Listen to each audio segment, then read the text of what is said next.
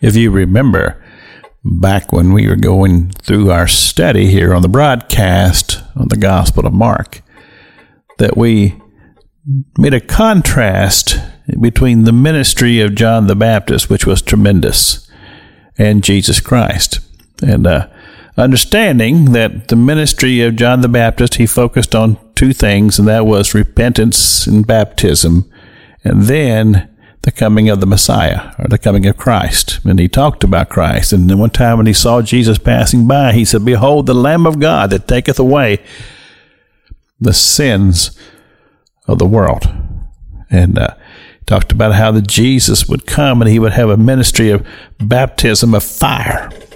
And also we find that some of the disciples who were disciples of John, when they heard about Jesus, left following John and began to follow Jesus, and Andrew was one of them.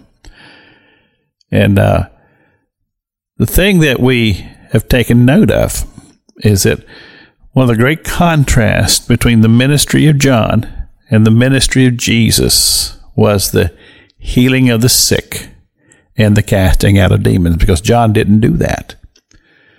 And when those who were in authority, religious leaders, when they heard about this just could not stand. And there was a full-out attempt to try to stop him, to discredit him, and to bring him into submission. But the more they did that, the greater the crowds and the multitudes became. And so as I'm studying through the Gospel of Mark, and of course chapter 3 is what we talked about yesterday in the broadcast, verse 27, where Jesus talks about the strong man. He says that you're not going to be able to come in and rob from the strong man unless you bind him first. And the thing about it is that through the history of mankind, there has been this strong man.